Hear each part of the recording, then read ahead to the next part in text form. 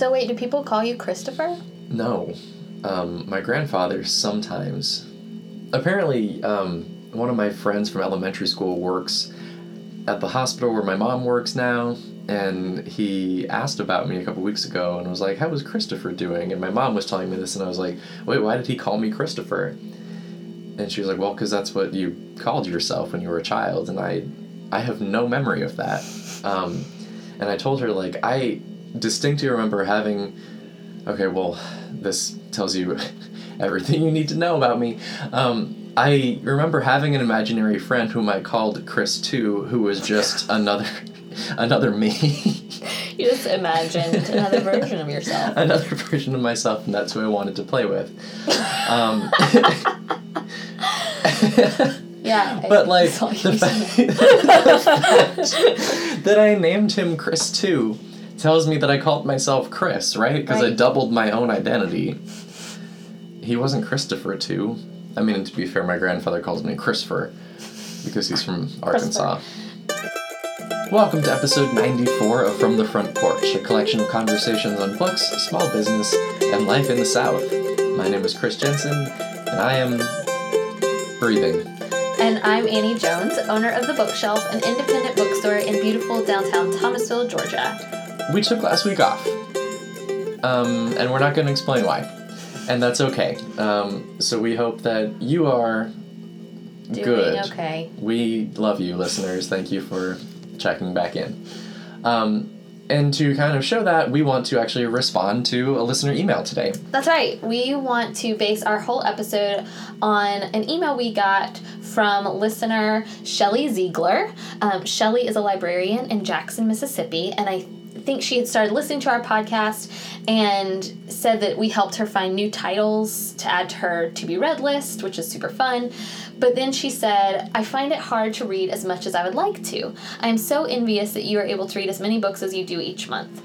Can you give me any advice on how to perhaps rearrange my free time to make more time for reading?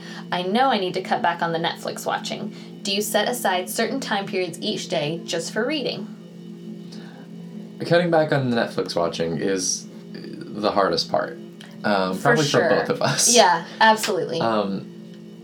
Yeah, and lately I've been better about that, but like I'm taking my prelims. Like at the time that this episode airs, I will be locked in a closet. That's right. On the 4th floor of the Williams Building, writing all about medieval English. Yeah. So the past couple of weeks, I've been really good about actually not watching a lot of TV. I've been catching up on single episodes of shows that are currently airing, so I'll watch like one at a time instead of binging 5 or 6. Yeah. Which is why I still have not watched Marvel's Luke Cage, because I'm just waiting until November 18th when I'm done. I think it is harder than it used to be. Yeah. I was always more of a reader than a TV watcher. I did have my shows, No, right? I was not. Like, I had my shows that I watched, but with Netflix comes, a couple things. With DVD, TV on DVD, I did watch a lot of TV, right? Because it was easy to just click next, and I would just watch Gilmore Girls or Friends, whatever I had seasons of. But even still, you're limited by what's on the disc. Exactly. Right. And then you have, like, these kind of clear-cut times where you can pause and do something else, or you realize, oh, I need to get up off my couch and do something else. Right. Netflix makes that, like, doubly hard. And then even when it asks you, like, are you still watching? Like, that makes me indignant enough to, like, well, yes, I am. And then I want to stay and watch more, even though the purpose of that is the opposite. So I did have a thought for Shelly that I have done. Now, I haven't done it super well this season because I think I've mentioned on the podcast before, in times of high stress, I used to turn to books, and now because books are, in essence, a little bit of work for me, I do turn to TV. So when I'm stressed at the bookshelf, I don't turn to literature, I turn to television. Right. But I will say that many years ago when I was working a desk job and I was reading blogs and, you know, kind of getting other people's ideas of how other people live their lives, a blog reader, actually another librarian, mentioned that she and her husband celebrated something called Candle Time. So the days between Halloween and Thanksgiving, they designated as candle time, where when they got home, instead of turning on the TV, they would light candles, turn on a couple of lamps, and work on puzzles, or read, or listen to records, or not necessarily records, I guess, but listen to music. Anything but kind of television. And it was kind of to refocus because the holidays were coming up, and they can be so busy and hectic. And so candle time was like this designated time in the evenings where they specifically chose to, like, do quiet activities together as a family.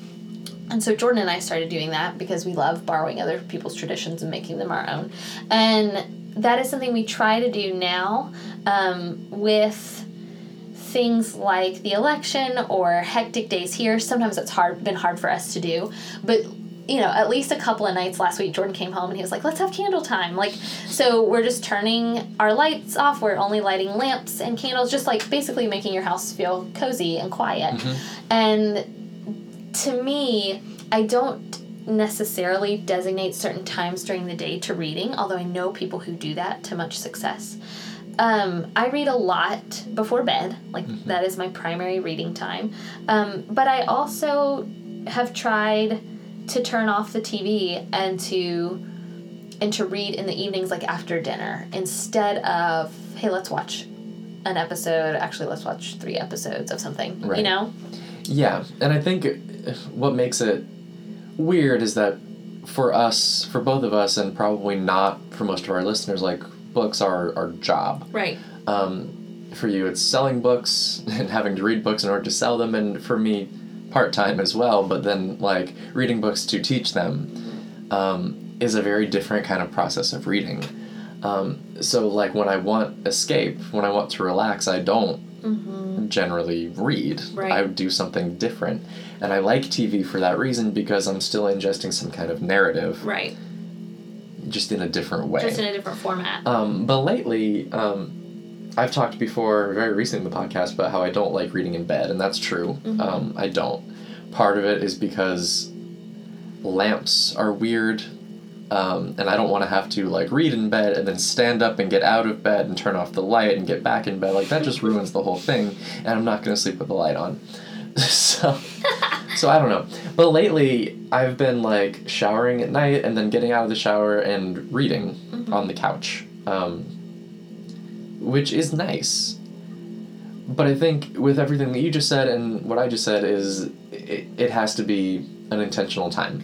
Absolutely. And which I think is what our listener is asking about. Like, how do you make that intentional time? Yeah, so a couple of things. I've talked, and I may have talked about this on the podcast before. I know one of our podcast guests had asked me, like, how do you read so much? And first of all, as you already said, part of it is it's my job.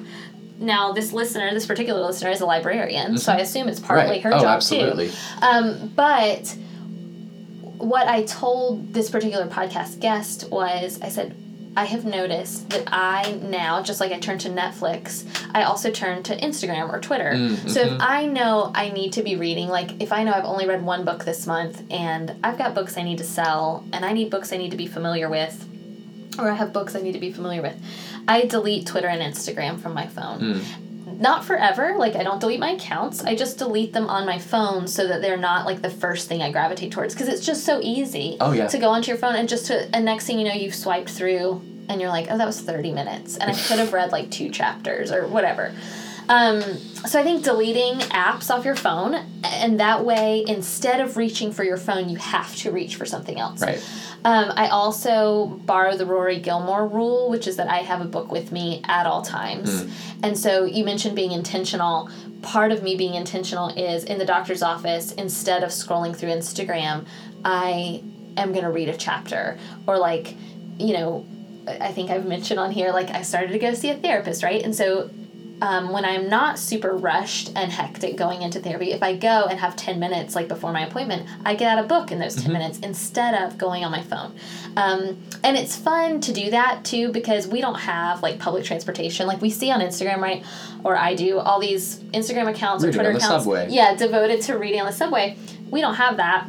I wish I had that. I wish I had that. Oh man, if I didn't have to like drive places, Right. I would read so much. Which is why Jordan reads so much, because he listens to audiobooks, and I just can't do that. But when you read in a public place, I love that you do kind of open yourself up to conversations sometimes. And I remember a couple months ago I was reading Another Day in the Death of America, and I was reading it as a galley, and I was in the waiting room, and somebody was like, hey, what book is that? And I was able to talk to them about it. Right. And to me, it's not just about selling books, it's about telling people about books. Like, she didn't buy that book from me, but she learned all about it, and she was like, I'm going to go get that book, like, when it comes out. And that's really fun. Like, yeah. That's kind of great. So I'm just imagining that conversation, like, hey, what are you reading? Like, oh, this is Lee Patterson's Chaucer and the Subject of History. Like, let me tell you all about it. Okay, your experience might be different from mine. But, so I guess my top things are delete apps off your phone. Yeah. Even if it's just for like a couple of days when you know, I need to be reading this week instead of finding comfort in something else. And taking a book, having a book with you everywhere you go, so that if you're a mom and you're in line at school pickup, instead of scrolling through Instagram, you can read a chapter. Yeah.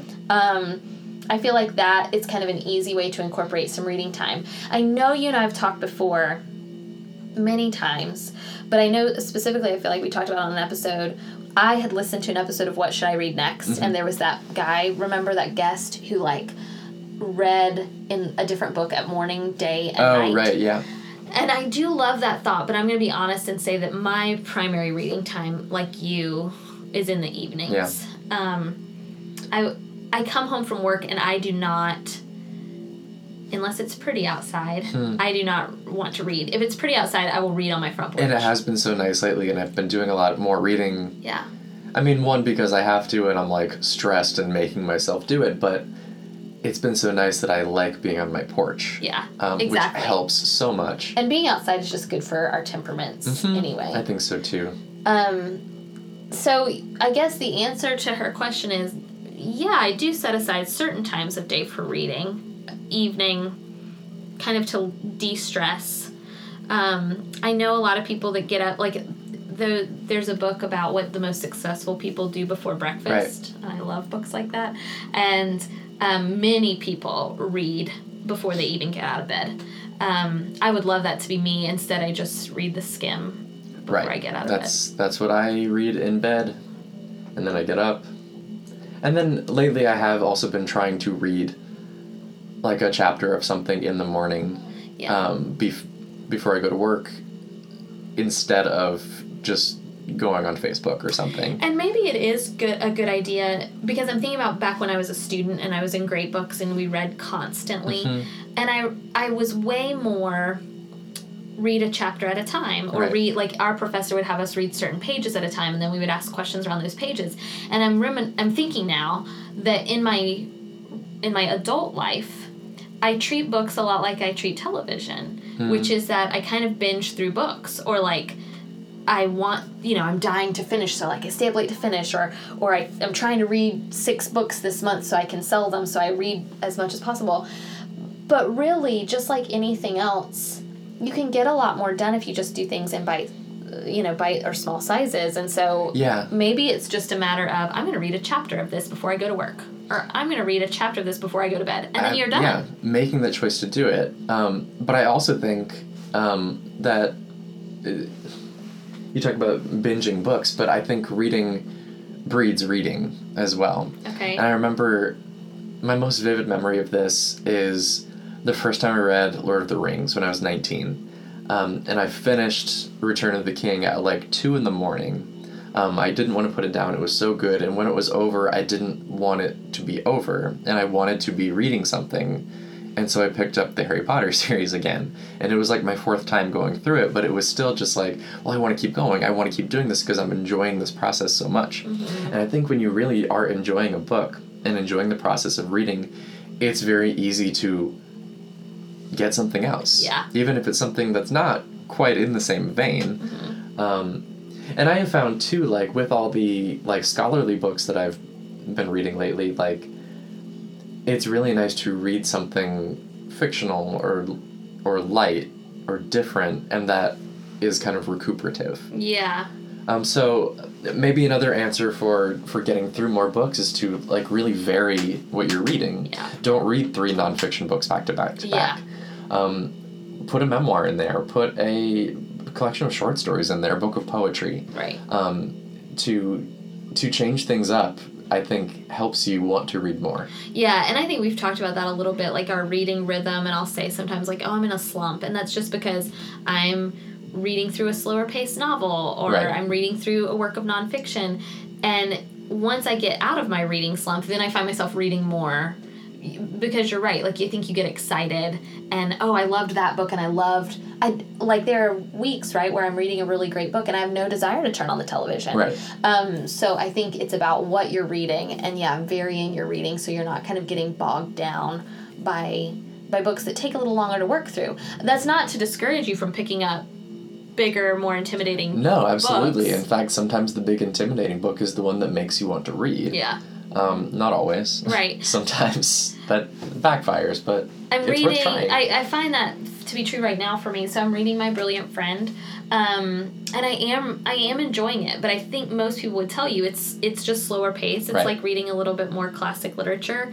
Plus, it is a translation, and I do Right, find that right. to be different. But this week, Anna Kendrick's memoir isn't out yet, but my copy came in today or 2 days ago, I guess, and I immediately took it home because I thought this will get me back in the mood of reading, Right. because this is something that is pretty mindless, like pretty easy, and then I can just kind of read a few essays and then kind of get back into that natural reach for a book instead of the remote, if that makes sense. Yeah. So yeah, I think you're right. What was it you said? Reading begets reading? Breeds, but begets is better. Thank you. Yeah. Reading begets reading. Yeah, I like that. Oh, that might be the episode title. Oh. Boom. There it is. I was thinking, like, from the front porch mailbag. Oh my gosh. That's pretty good too, We right? should have a mailbag. segment. Yeah, a segment. Done. Okay, recurring segment, listeners. That means you have to email us, though. You heard it born right here in front of you, screaming. So if you would like to submit your own questions for some bookish advice, you can email me at Annie@bookshelfthomasville.com. As usual, you can find full episodes of From the Front Porch on iTunes and our store website. That's www.bookshelfthomasville.com. We ran a special, lengthier bonus episode of From the Front Porch yesterday. That was my interview with James Farmer, a Southern lifestyle expert, so I hope you'll check that out.